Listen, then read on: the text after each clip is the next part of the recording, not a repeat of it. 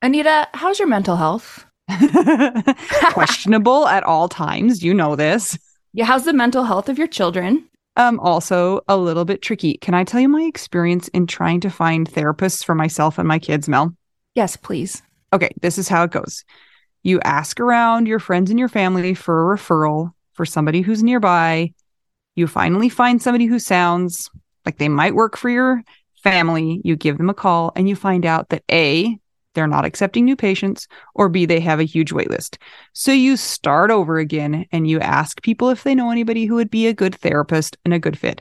Finally, you find one, you go and you meet with them, and you figure out that you don't actually like them that much. But it's been so much work to find somebody who you can go to in your area that you're kind of stuck with them.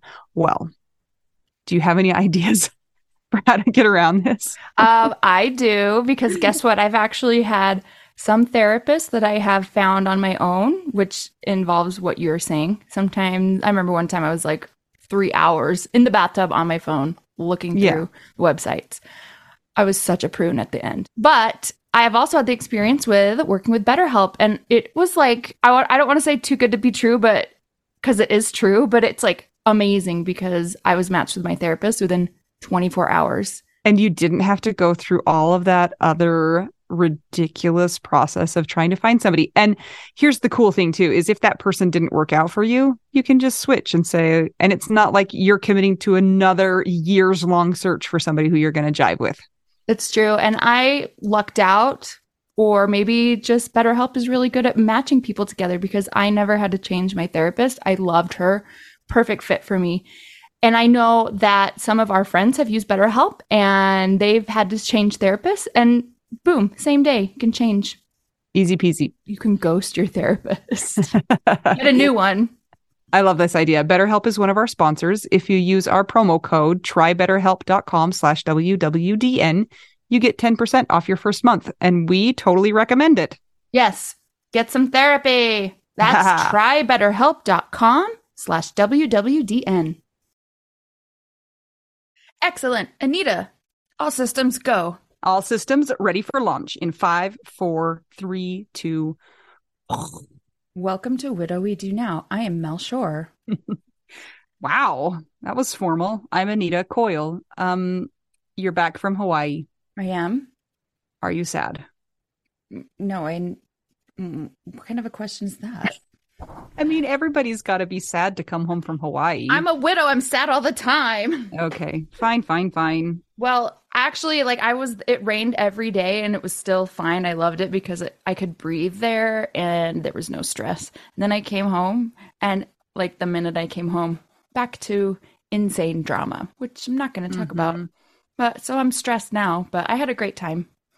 You know, that is something that I wrote about a little while ago, and it's something that I feel really weighs heavily on me, and you kind of just express the same thing. It's like we can take a break from our responsibilities and grief, but it just waits for us. So when we get home, it's not like anything has changed. It's not like anybody's done anything to make things better in our absence. It's just here waiting for us. And so we just get to choose when we want to deal with it. We can never escape it. And that is heavy and annoying. It's true. And a lot of my stress is because of other people's choices. I don't know how to say it. And so I feel like I have that I kind of have my crap together, you know? And so having a break from being part of a system, this is so cryptic, is really helpful for me. And then coming back, it's like sometimes you just can't avoid it. And I'm like, oh my gosh, here we go. It's the opposite of cryptic for me because it's just my kids. Anyway, I'm here with my dog Scotty, and it's good to see you, Anito. Yeah. So this week, Oh, aren't you gonna say it's good to see me too? Oh, I thought I already did. No, you just went. Oh, anyway. Hi, Mel. It's good to see you too. Oh, anyway, I think I'm sad for you that you're not in Hawaii anymore. So It was beautiful, and yeah, I found an indoor skate park that I could go to every single day good. when it was raining. So it was great. Okay. Now I'm going to tell you what I was going to tell you before. This week, I made my kids make dinner, and it was hilarious. My one son was like, "Why are you torturing us like this?" Oh boy. I'm the worst mom ever, but actually it was really funny and I enjoyed it and I'm going to make them do it again, even though I still had to make dinner because they don't know how to make dinner. But I made them plan the menu and we went to the grocery store and I gave them a budget and they came up with very weird things to eat. And then everybody complained. Somebody threw cabbage and it was great. Tell us what the best thing that they planned and what the worst thing they planned was. Well, the best and the worst were actually the same because it was the best because it was so funny and the worst because what in the world. So one of the meals we had was Little Smokies in barbecue sauce, potato chips, and cabbage. Not steamed, not in slaw, just a bowl full of plain cabbage. It sounds kind of Irish to me. I think Jason's DNA is coming out in the choices made by your children. He didn't like cabbage. But aren't they Irish? Coyle is Irish, right? Yeah, they are. They are. Yeah. So that I just laughed the whole way through. I was like, oh, okay, yes. And then when he made Kool-Aid and he said to the other brother, "You have to eat all your cabbage to get any of this Kool-Aid." And that's when the cabbage went flying across the room. Oh. And the son who had made it goes, "It doesn't feel very good when people are mean about the food you make." And I was like, "Ha ha, I win." But did they make the connection that that's what you do all the time? Yeah. No, definitely not. So it was just more entertaining for me, but we'll see. We'll see. Nice. Well, I'm glad you got some laughs out of it. So silly. Mel, we have big news. I know there have been many changes. Uh-huh. Go. The biggest thing is that we have formed and launched some subgroups in the Widow Wives Club. Now, these came about because there are a myriad of different experiences within the widowed experience. And sometimes one experience, I'm saying that word a lot, can be sensitive to talk about some of those topics really openly when you know that somebody else doesn't fit into that same experience. So we have formed some subgroups. This is not all of them, but these are some of them. We have a subgroup for those who are dating or thinking about dating. We have a subgroup for those who are repartnered or remarried. We have a subgroup for empty nesters, a subgroup for parents who are actively parenting kids, and a subgroup for kidless widows. Travel and there group? are more than that. Yeah. So Yeah, if I'm in that one. Yeah. Well, you're in all of them actually, Mel, because you. I know I have to moderate, but kidless widows and people that like to travel, join. Yeah. Be in my group. And also thanks to the moderators who are helping us because we could not do this without everybody. This is a big effort. Uh-huh. So there's a post in the main Widow Wives Club. You have to be a member of the main Widow Wives Club in order to join the subgroups. So there's a post in there with all of the links and how you can get into those different groups and what those different groups are. And we've had some good interactions so far. People saying, "Oh, thank you. I really want to talk about this, but I felt like my experience, was a little bit different, but it fits into this little niche." So it's exciting. And especially for those who may have had a situation with the death regarding suicide or overdose or addiction or anything like that, infidelity, things that are really tricky to talk about in front of people who haven't experienced those same traumatic kind of betrayal, very, very difficult situations. There's a group for that as well. And I know that that's already brought a lot of community to people who are in those situations. So consider checking out the subgroups. And thanks, Anita, for just doing all the work because I just am kind of there. And when you're looking for the Widow Wives Club, now it's a little more complicated, but make sure you look for the Widow Wives Club. We've got the black logo and the kind of the purpley pink. It's the Widow We Do Now Widow Wives Club. There's another one floating around on Facebook, so don't get tricked. There's a lot of information and I won't remember it, but hopefully you guys remember it. Well, you're already in there, so you don't have to worry about it. But I know, but no, I don't know how to tell people not to get tricked, though. Guys, just don't get tricked. Okay, perfect. What's happening this week for you, Anita? I did something today again that I've been working on. I'm still working on headstone stuff. So I just had a long conversation with the headstone man. So I'm working on that. Good for you. I know. How are He's you probably feeling? so annoyed with me. Basically we had everything set and then I was like, never mind. I want to change my mind. So it's fine.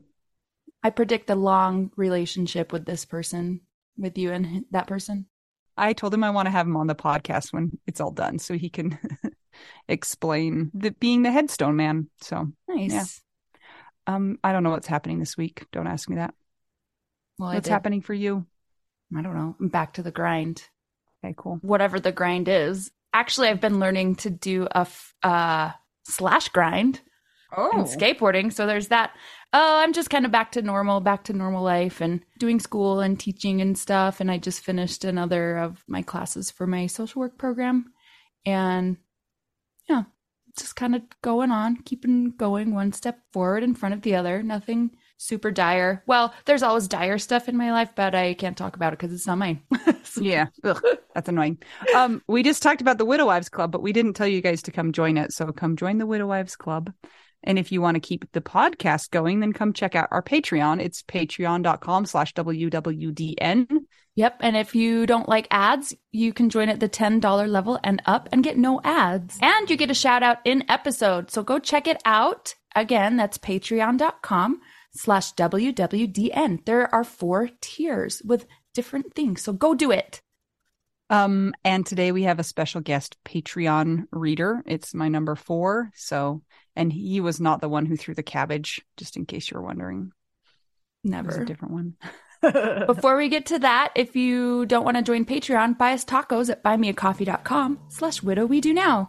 And please, please, please, if you haven't taken the chance to give us a rating and a review, it really makes a big difference. It helps people to see that maybe the podcast is worthwhile and maybe it can help them to hear other people's stories. So do it.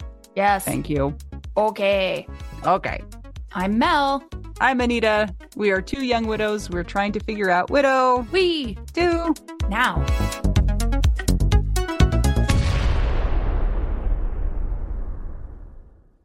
This episode is brought to you by the Meisner Family Foundation in memory of Elizabeth Meisner. All right, are you ready to do Patreon? Yeah. I just need you guys to know he has dragged all the couch cushions in here to sit on while he does this, so we'll see how it goes. I know it might be weird. Okay, the first one we have to sing a song for. Why? That's just what we do. What song do you want to sing? I don't know. Hamburger, cheeseburger, Big Mac, football, window. Okay, good job. Okay, you gotta hold still though. Are you ready? Okay. Constance Stahlbeck, David Kelly, Dawn Satterwhite, Emily Wesenberg, Evelyn Flores, Gail Bell, Heather Mullins, Ivan Meisner, Kat, Crystal Waite, Maya Glasser, Neil Hooper, Rebecca Zeba, Sam Finlayson, Karen Cornejo, Alexis King Audello, Amber Alanes Vela, Amy Hartman Hartel, Amy Neal, Ashley Hahn, Barbara Schneiberger, Broccoli, Brandy Younger, Brittany Pedro, Chris Steffen, Cindy Wilkerson, Connie Remich, Danielle Catterberg, Nada Debbie Downer, Dennis Brazo, Jean Maureen Massey, Jen O'Brien, Jenny Taylor, Jennifer Beal, Jennifer Brown, Jesse Johnson, Little Carol Schultz, Laura Giddy Penner, Leah Johnston. Welcome. Tell Leah welcome. Leah, welcome. Huh. Lisa Harmon Powell. Lou Clausen. Auntie Marie Hoffman. Mary Catherine Anderson, Meg Murtaugh, Patricia West, Rachel Barbosa, Sarah Morrison. Wait, what? Sarah Morris. Sarah Morris, Simone Full, Sunshine Haven. Are you kidding me? Nope. Alicia Michalski, Amy Burke, and Dren. None. And Jesse. Audrey and Serena Bora.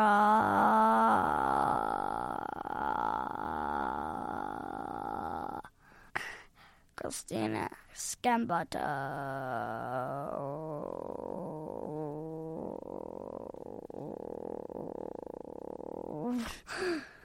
Christina Anderson. Andy Reynolds. Don Barber. Debbie Fellows.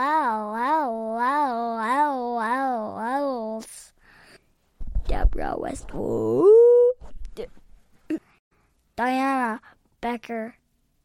Chicken. Doris Scheichel. Aline Dem. Emily Toledo. Eric Vandermeulen. Eden Polster. Pozic. Gabe Lozano. Deb Benoit. Gina Haas. Ann Steeny. Eliana Bell. Aunt Jackie. Jan Seeley. Grandma Jen. A secret patron. Jennifer Davis. Jenny Armstrong. Jennifer Sanders. Jenny Barrow. Jenny Dipple. Jocelyn Milo. Johnny Walker. Judy Malkin. Julie Stevenson. Karen Ochoa. Karina Chabobo. Kathy Murray. Katie Gotts. Katie Ratcliffe.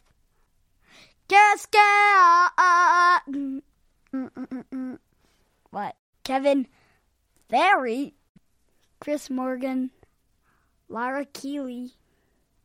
Lauren Old. Linda. Lindsay Konopka. Marjorie Lewis. Marianne Hammond. Marianne McDonald. Mary McGowan. Melissa Bowers. Melissa Hancock.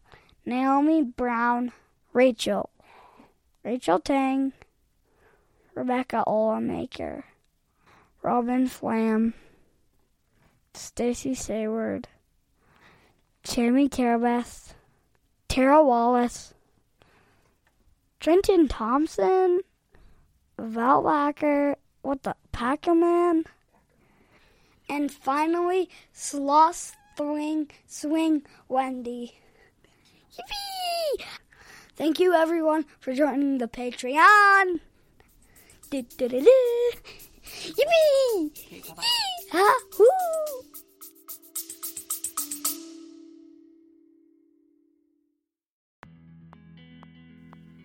Sometimes we assume that unless we had a huge life insurance payout, we don't really need to know anything about investments or even finances. But guess what? A little knowledge of finances is critical for all of us. Maybe your partner was in charge of that stuff, and now you find yourself making all the decisions. Maybe you're mad about that. Maybe I am. Nicole from the He's Gone But the Money's Not podcast is here to help. She tackles financial literacy by telling the stories of women and widows and finance experts, and shares the lessons they've learned as certified financial planners. Whether you know a lot and feel confident in your financial decisions or feel unsure about all of that stuff, there is more to learn. Listen and subscribe to the He's Gone But the Money's Not podcast on all podcast platforms. This ad was paid for by Rockhouse Financial, an SEC-registered investment advisor.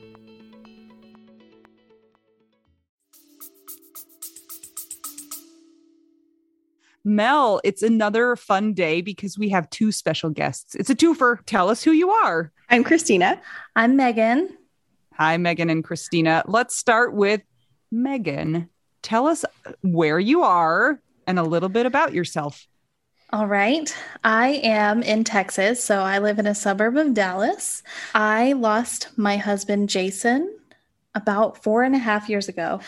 He passed away very suddenly of cardiac arrest. He just collapsed in our house.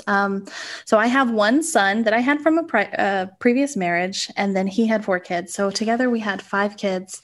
It was chaos all the time. So since then, his kids have gone to live with their mom, and it's just been me and my sons. But yeah, 4.5 years ago, we were together for about 4 years. We met online, which is scary and terrifying. I feel like I never want to have to online date again. Oh my gosh. Christina, tell us about yourself. I live in the Pacific Northwest, and I met my husband when I was 11 years old. I was 11, he was 12. So we were childhood sweethearts. We got married in our mid-20s, and we were married for 22 years. Michael died unexpectedly from heart disease. We had no idea. And so we had 2 adult children, and that's a little bit of our very quick about our story. But yeah, that's us. So we might as well tell everybody why these two are together on our podcast. Will one of you please share how you know each other and what you guys do? As we mentioned, both of our husbands died of cardiac arrest or a heart problem. I had done are you familiar with the Hot Young Widows Club? Yep. Yeah. Mhm. So I was a widow of the week. One of the very last ones that they did, they used to feature a widow every week, and you got the week on their Instagram page to tell the story of your relationship. And that was really integral in my healing process, seeing all of these people that were just like me who had people die in the same way. You know, I really connected with those, heart related or just even like a sudden death, an unexpected death. And I just looked forward to it is a weird way to say it, but it was just something that really helped me when I was healing in the very early days, So I was excited to become a widow of the week. So I shared my story on that page, and Christina, like I connected with all those other people, connected with my story because our husbands died in the same way. So she slid into my DMs on Instagram. I stalked her on the internet. Let's be honest. I stalked her. Yep. She stalked me on the internet, and we became fast friends. And, now we have our own podcast. So we started a widow podcast too. So we're just a little 4-pack of widows here today. What's the name of your podcast? It's the Full Cup Club. Is it about like life is half full, half empty, or is it about bra size?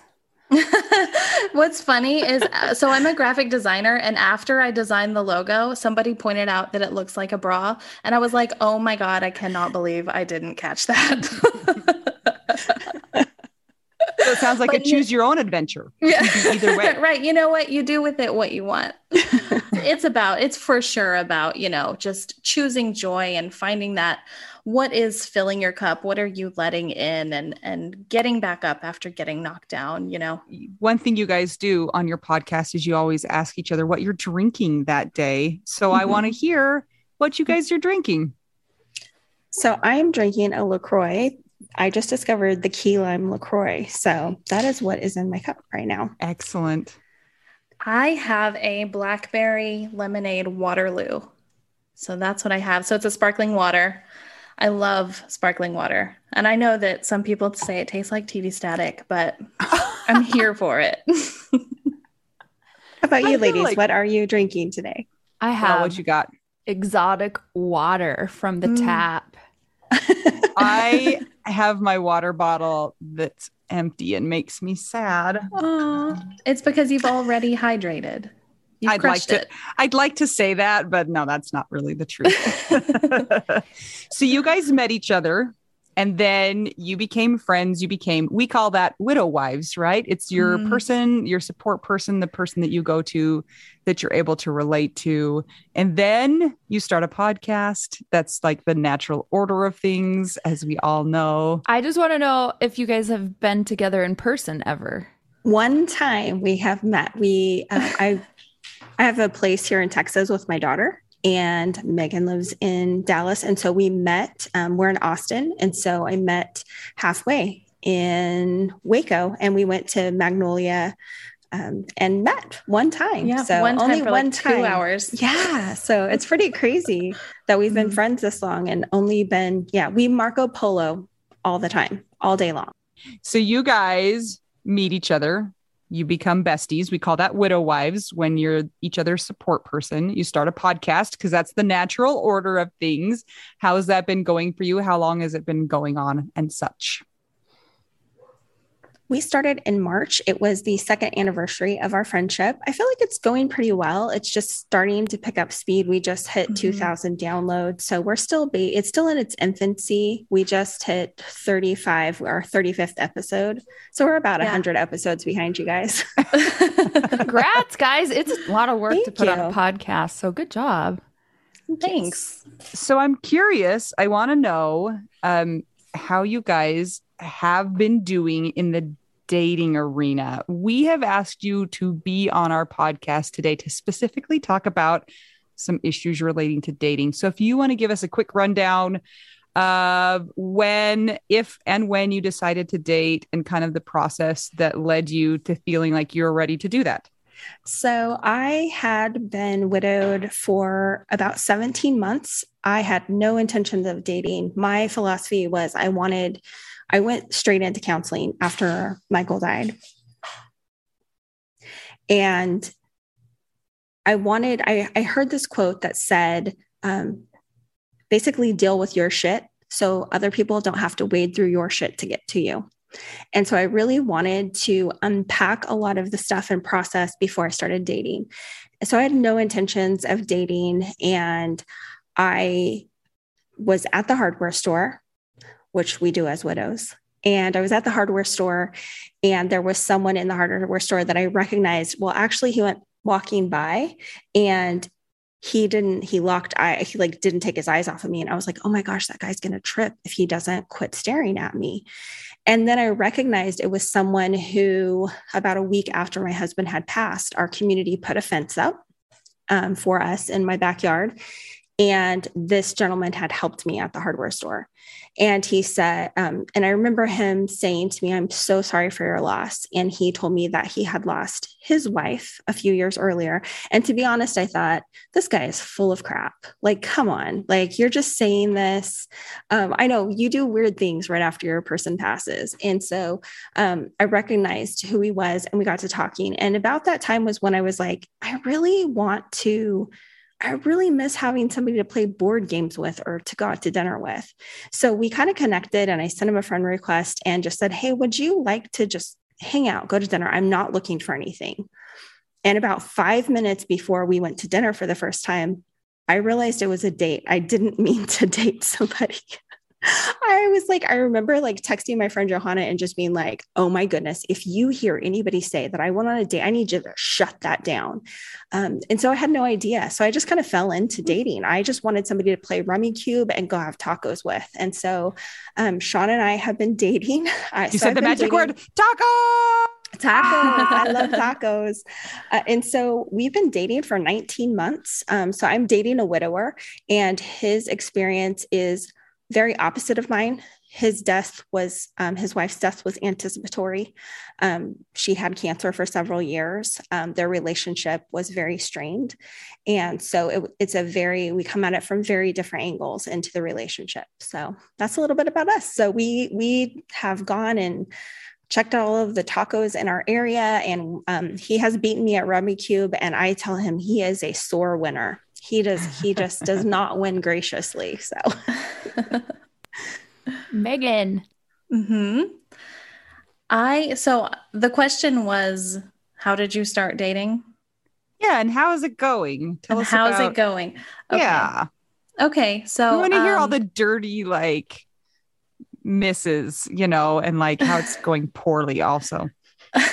I had more dating horror stories actually before I met Jason, because that's kind of when I was online. That's when I was on the apps, and I was also younger. And so I don't know, maybe I put up with more because I hadn't been through enough in my life to like fill up my bullshit cup. And so, so I was willing to put up with more, but no, in a similar way, I wasn't really looking to date, but it was about 2 years after Jason died that I felt ready to date. I felt like, okay, I am healed. I knew that I needed to be happy on my own. I needed to find happiness in my life before I could date. And I knew that for myself. So that's what I worked on. I worked on looking for, where is the joy? Where is the happiness? I have my son who is awesome.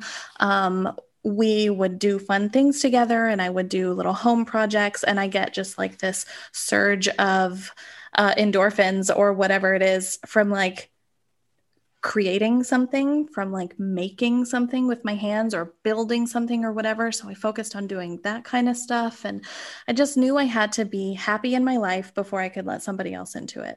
So that happened at about 2 years. And then the pandemic happened. So nobody was really like dating, and I wasn't gonna just like, I wasn't really looking to, I was just ready. I just could see it as an option at that point. But yeah, Billy is my boyfriend, and he and I dated actually very briefly right before I met Jason. We met through a mutual friend, and it's just the timing wasn't good back then. And I was like, okay, cool. Well, I'm going to go marry this guy instead, and I'll just catch you later, right? And anyway, he, much like Christina, slid into my DMs on Instagram. So like, listen, if you want to get into my life, all you got to do is message me on Instagram, apparently. But yeah, it's been going great. We've been dating for almost 2 years now. He just moved in with me a couple of weeks ago. So Whoa. super, super new. He's awesome with my son. He's fantastic.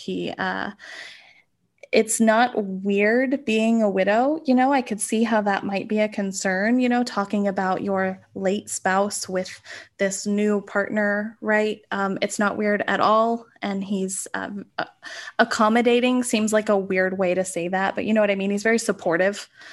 So it's actually been really fantastic. And it was an accident. I just knew that I had to be happy in my life before I could even think about it. And that's what I focused on.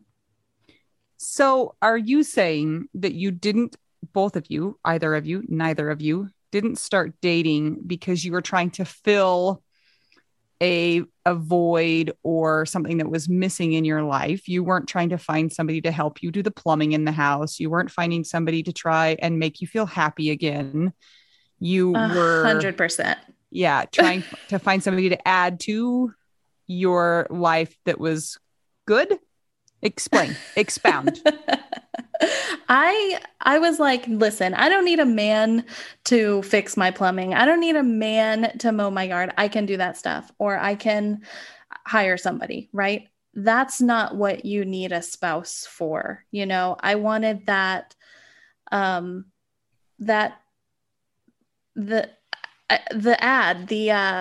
what's the word I'm looking for? Like, I wanted that extra happiness. I wasn't looking to fill anything. I didn't need to, because I had filled it already in myself. I got to that point. And I think that's important dating advice, no matter what, not just if you've lost somebody. Yes, I think that you need to come into it as a whole ass person, as Megan and I have talked about before. Two whole people coming together, and that when you're giving to each other, you are giving out of abundance and not out of lack. That I don't need someone to mow my lawn. I don't need, like Megan said, Sean doesn't need someone to cook for him. And so it's just, you need to come and just have these two separate lives and then enjoy each other. And I think that that's something that happens is that, especially I've seen this with men, is that men will come in and they're very anxious about the fact they're used to having a wife who takes care of a lot of things. And so just to really pause and say, why am I coming into this relationship? Is it because that I feel scared that I'm not going to know how to, fill in the blank. I don't know how to fix the car. I don't know how to take it to do this. And just this idea of like, we're very capable, whether you are a man or a woman, of learning. I mean, turn on YouTube if you don't know, but you need to be a whole person coming into the relationship. And so that was really how I looked at it. I wanted to, I was looking for somebody to play Rummikub with. I wasn't looking for someone to mow my lawn. Companionship. Yes.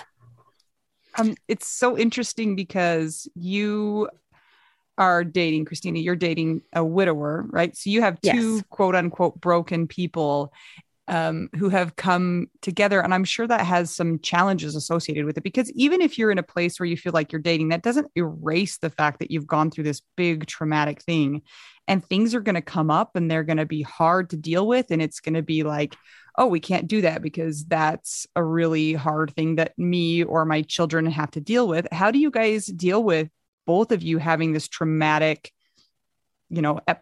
episode's not the right word, but traumatic backstory? For us, it seems to work really well because we get each other. We get that we've been through hard things and that we're going to have hard days. For the first year when we were dating, I knew that Sean's wife's birthday was coming up, and he had mentioned wanting to go to a certain beach. We live on the coast, and he had mentioned going there. And so I said, hey, I want to take you to the beach, because it's actually what he didn't realize that I knew. It was his wife's birthday. And this beach, this undisclosed location, is where her ashes, some of her ashes are. And so for her birthday, I bought roses and I put them in the trunk of my car, and he didn't know what we were doing. And so I said, hey, like, I want to take you. And so when I opened the trunk of the car, he had no idea there were roses in there. And so for her birthday, he got to take roses down to the beach for her birthday. And so I think that there is something really beautiful in having someone who gets you, who knows that there are going to be hard days. Also someone to say, so it was 7 years ago for him. It's been 3 years for me. So having somebody to say, you're going to keep having hard days. It just, you get stronger. And so that is the nice part of it. And then also he has a son. And I think there's also something really beautiful about being able to talk openly with someone's child about loss. And especially I think for kids, there's something special about a mom, and to be able to connect with a child who's been without a mom for many, many years, and to be able to kind of fill that a little bit. You don't take that parent's place, but to be able to nurture and do nice things. His son will show up at my front door. They actually, crazy enough, Sean lives 10 doors down from me, and we didn't know each other. I don't think I mentioned that. And so sometimes his son really likes that I make really good ranch dressing. And he'll show up at the front door with a jar and be like, can I have some of that really good ranch dressing? So there are some really beautiful parts about it. I mean, it's still hard. But I like that we connect in that way, that we get each other about that. That's awesome. And that's so random that the ranch dressing is bringing you together, but also understandable. You guys mentioned being a whole person when you then do decide to start dating. A lot of people are so broken and they're on their journey to becoming that whole person, or maybe they are feeling like they're ready, and they hear stories of widows who find their person after the first try, or the first person they meet like is magically dropped in their lap, and then it doesn't work out, and then it's a whole other loss. Do you guys know any people like that, or have anything that you can speak to as far as that? I know it's not your same experience, perhaps, but just for those who might be listening and they're like, well, I didn't have that experience where somebody was dumped in my lap. I wish that I had had that. And they're like, it kind of puts them in a grief spiral a little bit more. What do you think? So I knew that I couldn't handle that. I thought about that before I started dating. I thought about, what if it doesn't work out? What if I get dumped? What if it works out for a little while and I get dumped, right? And I knew that emotionally I couldn't handle that, so I just didn't even go for it. So that's kind of part of becoming happy with yourself. That's part of healing, is knowing that and getting to the point where you could handle a new relationship not working out. That's absolutely a criteria before dating. It's important. So then that way you don't wind up emotionally attached or, to something that's not working, or in a situation where you feel like you can't leave or you need them for something, because that's not what a relationship should be. It's not about needing a person to fill a void, like you said earlier, Anita. It's about companionship and being two whole people that are there in the relationship by choice, choosing to be there every single day. And yeah, we went through something really hard, but you know what? Everybody has a past. So even if, so my partner he has not gone through loss, right? But he's had previous relationships. He's had difficult things he's gone through too. And it's like being two whole people in a relationship, supporting each other, where, he's supporting me when I talk about Jason, right? And then when he talks about things from his past, I'm there supporting him. It's not really, about filling a void. It's about being there by choice together. Do you know what I mean? Did I say anything in that sentence? I'm asking this because I actually have personal experience with a situation, because I've been an independent person my whole life, and I was in a good spot. And then about a year ago, a good friend and I started dating. And then all of a sudden he changed after my dad died. And it didn't matter. Like, I didn't have anything that I needed him to do. I didn't need him to mow my lawn. I didn't need him to fill any void. But it was really devastating at the same time, because then I lost a friend, and it's like it put me back into a loss spiral. And so I just want to make sure that, like, people know that, like, yeah, you can be independent, but you can still have things happen to you, and that's still hard.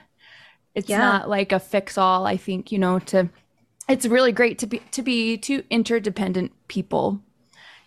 Everybody's coming into the situation, hopefully, like, with their stuff under control, but there are going to be times maybe when somebody doesn't have things under control, or like stuff happens and you don't see it coming, and For sure. So that's been a thing that I've been dealing with, is like another loss. And it's almost, in a way, almost like another death, because it got so bad that now I've lost a friend that I've had for 17 years. So re-grieving after dating somebody is also something that can be super valid for a lot of people. I know they've had a lot of struggles with that. But it seems also that the people that do find their, what do they call them, chapter twos, the people that end up dating the widows end up being such amazing people, and very caring and patient. And we hear so many good stories of that too.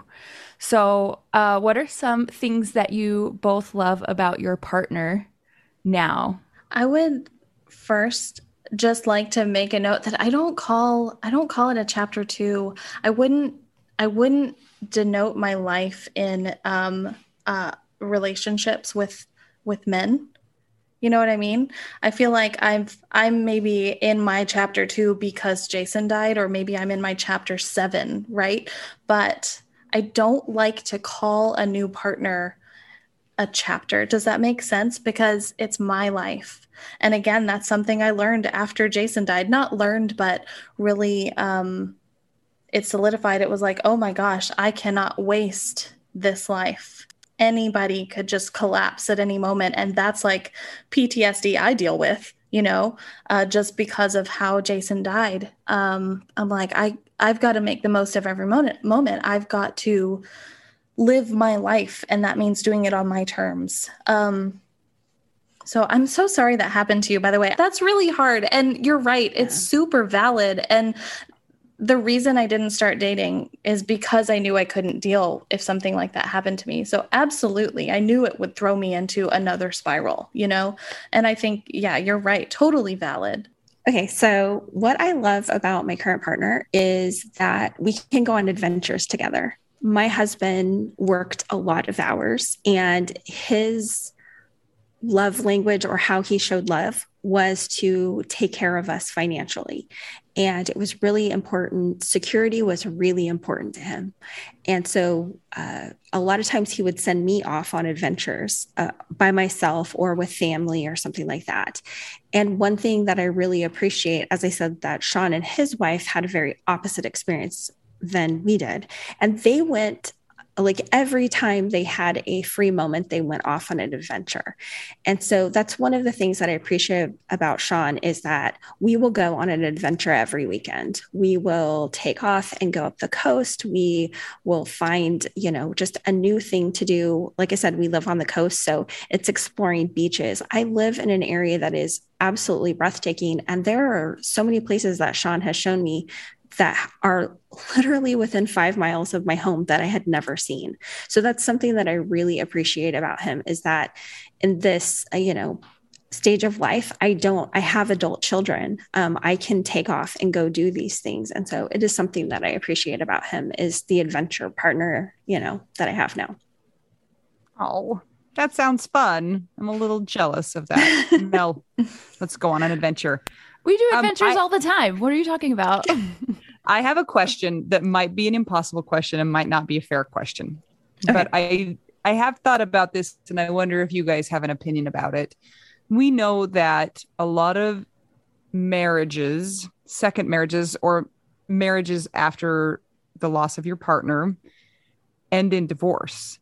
And have you guys ever thought about why you think that is? I have watched people who have been married before, and I think my experience is watching people rush into it. I feel like if I come from a faith background, and that community, marriage is really important. And especially the older generations, they feel like that is the goal in life, is to be married. And when that is the goal, there's a rush to get into it, and there's some things that are missed. And that's what I have seen happen. And I feel like it's so important to take your time. I know that as a widow, I really felt, like when I lost Michael, that I was just like, it was like I was falling down a well and I couldn't find anything to hold on to. And so you're missing that partner. So you feel it's not that I was wanting to replace him. I just felt lost. And I think I would just say, take your time and find your bearings. Don't rush into anything. I mean, I felt like when Sean and I started dating, Megan can attest to this, I was like, I really thought we would get married very quickly. And with time and just really processing, time is your friend. There's no rush. And I know we feel it rushed because we miss our partner, and we miss, if you had a good relationship, you want that again. You want to have, be together all the time, and, play house and all of those things. But really take your time, because let's be honest, people can hide their crazy for quite a while. You can pretend, somebody can pretend that they don't have issues. And then one day you're like, oh, crud, like this person is struggling with this, and you have no idea. So I cannot encourage people enough. Take your time, because that's what I've seen. My husband's family, Michael's family, his grandfather, and I've talked about this on the podcast, his grandfather rushed into getting married, and it didn't work well. No, they stayed together, and for the rest of his life, it was very difficult. But he rushed in very quickly. Other family members that I know, this has been the same thing, rushed into getting married. And then after they were married, it was like, oh no, we don't actually see eye to eye on a lot of things. And it didn't work out. So that would be my advice. Just take your time. Time is your friend. I know it doesn't feel like it because you've lost your person, but time really is your friend. Yep, I agree. I think it's important to think about like what is the reason for getting married in the first place? Are you, are you trying to replace a partner? Do you just need somebody that you can pick up your kids from school? Like what's the reason that you are really gunning for marriage, And if it's anything but because I love this person and I want to build a life with them, then it's not time. You're not ready yet, to remarry. So I would say that I don't have any data to support this or any studies or anything, but it seems like, people rush into marriage after losing somebody because they want to fill that void in their life. And then maybe they realize that person, like Christina said, they're crazy. And then it starts to come out. And maybe that's why they get divorced. It's also just complicated. People are really complicated, even if they're not crazy, even if it's just like, actually, we're both dealing with this huge loss. This is like a big monolith of difficult. And it's something that really, you really have to try and figure out how you're going to deal with some of those things. It kind of reminds me of like the olden days, if your wife died, then the husband was told like, well, you need a new wife to take care of the children, right? It has nothing to do with, it was like a very practical, like survival issue. And I don't know that it's that same situation that we're in now, but sometimes it feels that way, maybe to people. Yes. Have you guys seen the statistic that I've never been able to find it, but I know I saw it, that women under the age of 45 will usually remarry if they're widowed, but over the age of 45, they don't remarry. And my theory is that over the age of 45, you kind of realize like, hey, I don't want to take care of somebody anymore. So, the older widows, that are, maybe say grandmother's age or older, they had to take care of their husbands and they're like, we're over that. But this younger generation comes into it more as partners, equal partners. And so I think it's a healthier thing that we're seeing now. And I wonder if we will see widows marrying now that we're saying, hey, we come to the table equally. We share the chores. We share all of this. If we'll see a shift in that number. So I listened to one of your podcasts and I am a little bit embarrassed to say that some of the stuff you said was like blowing my mind. I am not in a place where I want to date or see myself dating. And also the whole idea of apps and internet dating is completely foreign to me. And it makes me kind of want to throw up a little bit. And you guys talked a lot about dating safety. And I wanted to get some of that information from you guys here because I was like, oh, I would never have thought of that. And that's such a good idea. So like, tell us the things. How do we keep ourselves safe if we're going to try online dating or just, dating in general as a widow in this day and age? I think that I did a lot of, a lot is maybe a weird way to phrase it, but I did online dating when I met Jason. That's how we met. And so I had some experience with using apps and meeting strange men in strange places, right? And it was scary. I was a, late 20s something small person, right? And so I was nervous for my safety. And the number one thing that I did back then is tell people. Don't keep it a secret. Tell people where you're going, when to expect you, have somebody text you in the middle of the date, text them when you get home. You can turn on your location services on your phone and share it with people so they can, if you have an iPhone, you can do like Find My, and share your location with like a friend or a sister or a parent or something so that they know where you are in case something happens. But don't keep it a secret. And I think that maybe dating as widows, maybe we're a little more likely to keep it a secret because we don't want people to know we're dating. We don't want people to think that we're over our person, because just because we want, to move forward doesn't mean we're moving on. And we don't want to have to like explain that in every single text exchange, right? But find a widow wife, right? Or somebody you trust to share your location with and share that you're going to date. Give them the person's full name, phone number, address, everything you know about who you're meeting. Have you ever had any bad experiences where like your date was going real bad and you had to like jump ship?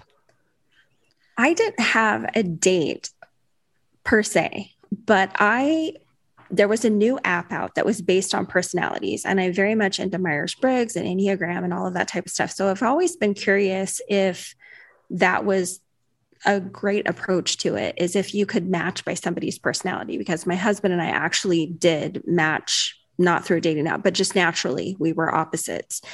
And so I tried out this new app and connected with someone, and it was super awkward. But what happened was he ended up FaceTiming me, and I didn't know Megan can explain about using a third-party app in order to make phone calls, but I didn't know. And this guy FaceTimed me, and I didn't know he was going to FaceTime me. And I had just gotten out of the shower, you guys. And the FaceTime, I answered it on my phone. And you guys, if you have an Apple phone, you know that wong sound. And like, I answered it on my phone, but it went wong, which means my video came on and I was getting out of the shower. And thank the heavens, my phone was laying face up on my bed. So that is my horror story of like, oh, I was done after that. But thankful he didn't see anything. But yeah, it's scary if you're, years of not, I am 48. Well, I was 45 when I was widowed. I have no experience with online dating. So if you're listening to this and you have no experience, like, hey, welcome to my horror story. And I shut it down. My daughter had some really great tips. My daughter is 48. And so she gave me some really great tips for our podcast. And one of them was reverse Google image. So if you find someone online, people will make fake accounts and they will keep you on these fake accounts for quite some time. If you take their picture and you can reverse Google image, and Megan can explain to you how to do that, you can find out if this is a real person, because people will talk to you for a week and it will not go anywhere.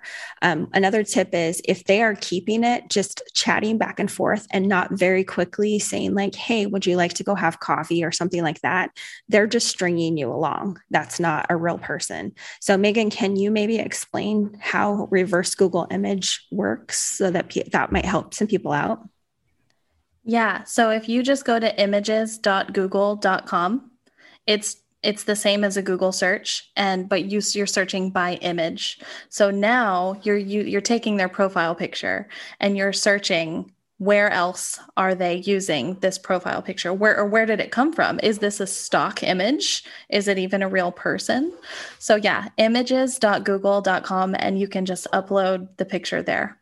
And also you can use it in your favor, because you can, if you make sure to take an original picture that you did not put on the internet of yourself, then they're not going to be able to reverse Google image you for the picture. So that's going to create some safety for you if you're trying to conceal your identity, and for them not to find you on social media.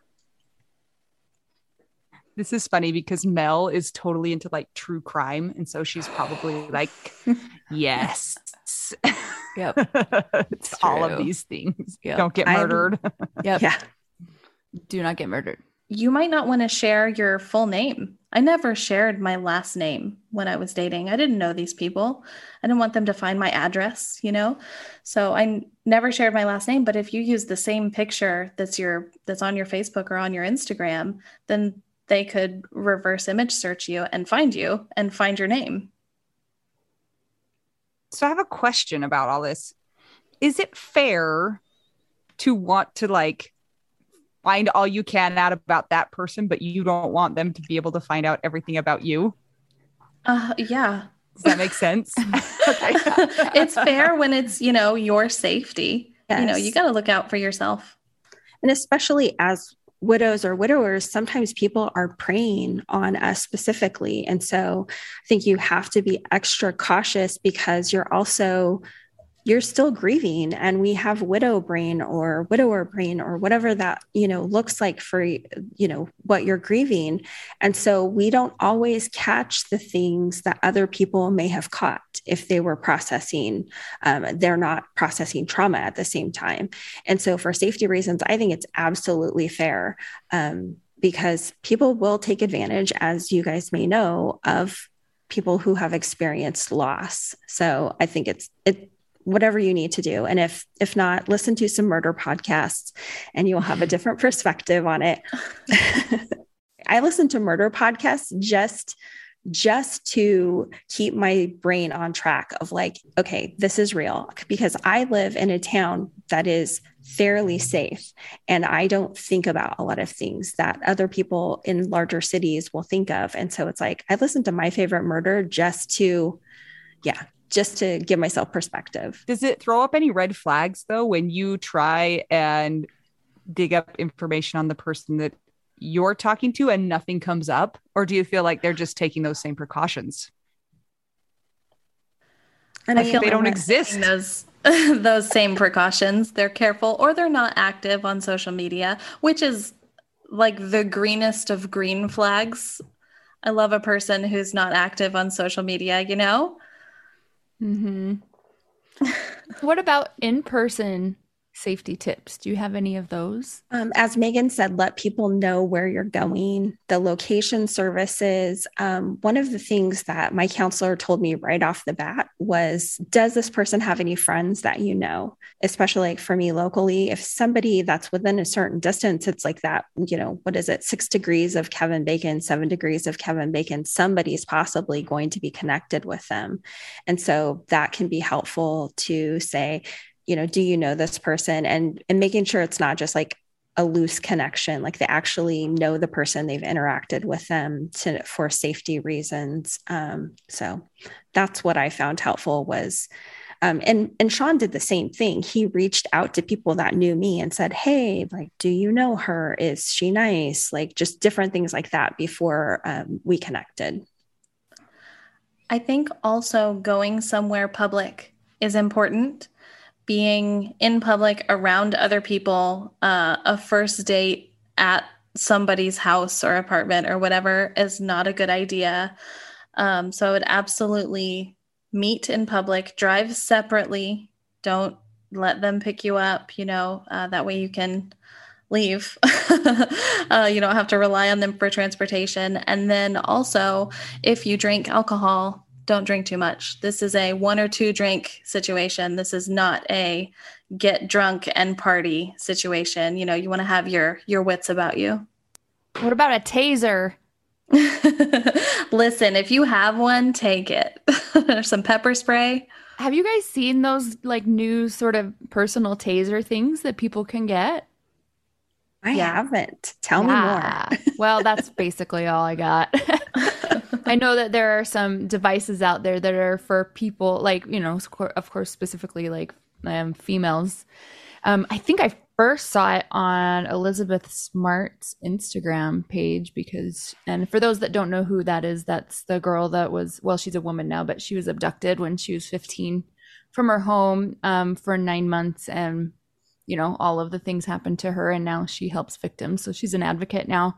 But I saw it on her Instagram where somebody that she knows that's a survivor had started something like that so that females had personal protection that could actually maybe deter the person even further. Well, and also I would suggest coffee. I know that it's just like probably seems silly, but coffee dates, going to a coffee place and having coffee in the middle of the day on a Saturday versus going out at night. I don't know. Maybe I'm just weird, but that just seems to me like a natural thing, being friends with a person, meeting up, like, and not as much pressure. And that's how it happened for me. I know that other people that it's like they were friends first. So just taking that pressure off and kind of creates a little bit more relaxed, like during the daytime rather than we need to go to having dinner. And as Megan said, having a drink. I think another thing is if you know where you're going for dinner, you can request, call early and tell the bartender, I'm coming in tonight. Like you can make it look like you're serving me drinks, but just serve me virgin drinks, stuff like that so that they know. Or calling ahead at the restaurant and saying, I'm coming in on a date and could you keep an eye out? I know that, there are restaurants where they keep an eye out for people who are on dates and if there's something awkward going on. So I think that's another added layer of safety for you when you're going out. I mean, I think the one thing that I would want to go back to is the taking your time, not rushing into making it official.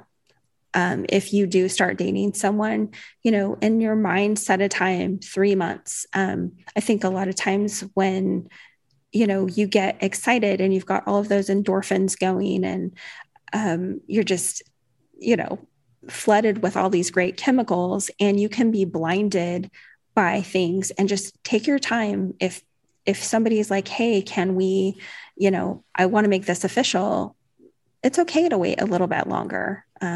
Don't feel that pressure. You get it, time again is your friend. What do you guys think about asking friends for their opinions about whether or not your relationship is a good relationship or one that you should continue with? I feel like that's a fraught idea. Like asking them, like, do you think he's good for me? Do you think I'm ready to date? Like those kind of questions. Do you think that that's appropriate to ask a good friend, or do you think that it's something that you need to decide for yourself? I think that only you really know the answer to that question. And I think that it's important to be honest with yourself. So I think that's maybe where you think you want to ask a friend. And if you're feeling like, oh, I need to ask a friend if I'm ready to date, then you're not ready to date because you don't know for sure, So that's a question you have to answer yourself. I'd say trust yourself on that. Definitely. Mm-hmm. That can feel very scary in the beginning. If you've had a partner to bounce things off of and you're just like, you really value their opinion and they give great opinions. That was my experience. And I had to learn, it was the very first thing that I asked my counselor. I said, I want to learn to trust myself.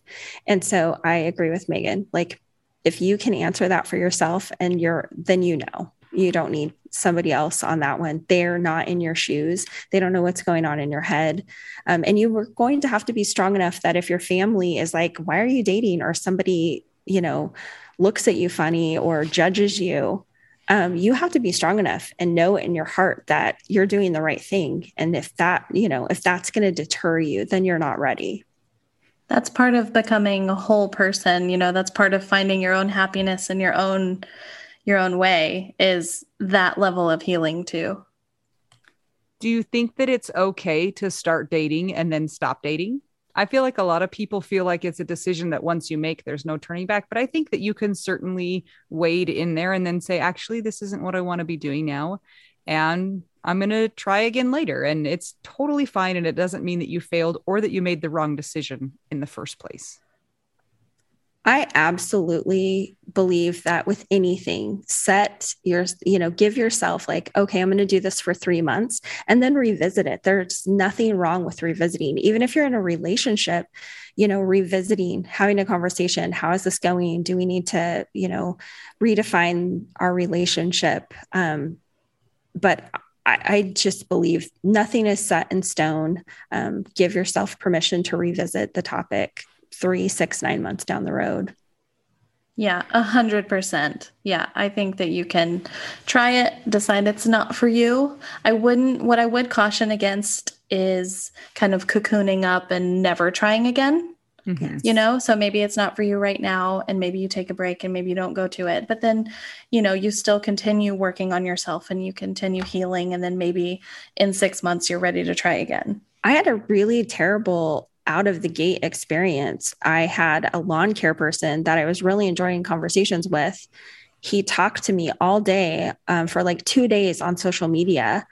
And I thought like, oh, this is just a nice person. Again, just like, hey, let's go have coffee. And then he did like he shut his social media down. It was crazy and it was so embarrassing. And I was mortified, just totally mortified. It was a terrible experience, much like what you're saying, Mel, is just, it feels awful. And you just want to, like Megan is saying, just cocoon yourself and not go out and try again. And what helped me was to talk about it, to be honest with my friend Megan and my friend Carlos, is just to say, okay, this was totally embarrassing. And I can talk about it now. And I'm really grateful that, I took time to heal and then eventually was like, hey, let's try this again. Like, I just would like somebody to play board games with and eat tacos. And so, yeah. Well, thank you guys so much for joining us. I think it's so interesting because dating is not really a topic that has an answer to it. It's not, there's no, this is what you need to do. And this is when you need to do it. And this is when you're going to be ready. Everybody just kind of has to find their own way and figure out what's going to be right for them. And it sucks that we even have to think about it. So I'm kind of bitter and angry. Yes. But whatever. We have one final question for you, and I will ask it. And Christina, you're first. Megan, you're second. Ready? What is your favorite cheese? Go.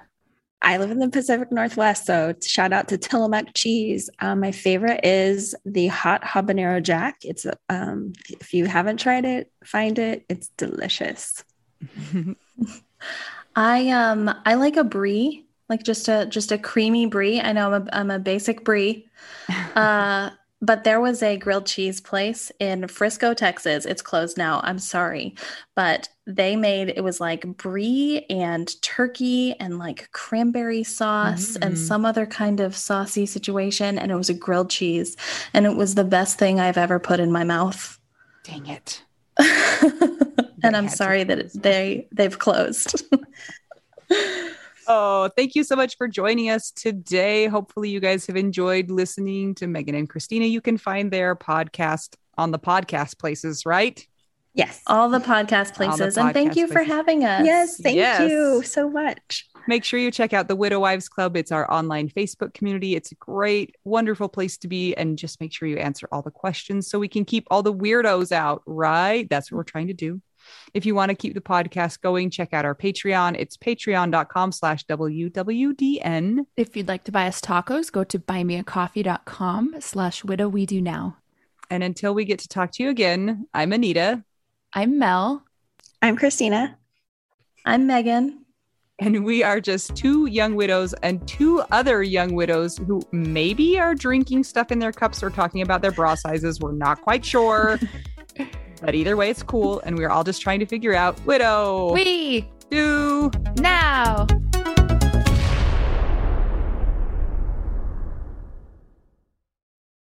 This is my favorite thing to discuss with you. Tell me, what is it? One of my favorite things. I do enjoy tacos and cheese and dogs. This is about how you cannot pay hundreds and hundreds of dollars for a phone plan, especially when you're a widow, your person is dead, you might have kids, you might need another option, and you just want your phone to work, you want unlimited texting and service, and you want it to be like $25 a month. It blows my mind that they have plans that start at $15 a month. That is so cheap. And the cool thing is it uses other 5G networks, and so you don't have to pay extra for that, and you still get great service. Yep, Anita and I have traveled all over, and I have used my phone. So I highly recommend it. And my mom's even on it. When my dad died, we put his phone down to the cheapest plan, which is $15 a month. And I think my mom's on the $20 a month plan, and it's so worth it. It's so much cheaper than what we were all paying before. So I highly recommend it if you're on a budget or not. Who cares? Ryan Reynolds is in charge of the company, and they send you free stickers with Ryan Reynolds temporary tattoos. It's kind of the best. So if somebody wants to sign up, what can they do, Anita? Go to trymintmobile.com/WWDN. Seriously, you guys, such a great idea. Save yourself some money. And if you're worried about losing data or having any changes with your phone, not going to happen. They walk you through it. Everything's fine. It's the easiest process of all time. Again, that's trymintmobile.com/WWDN.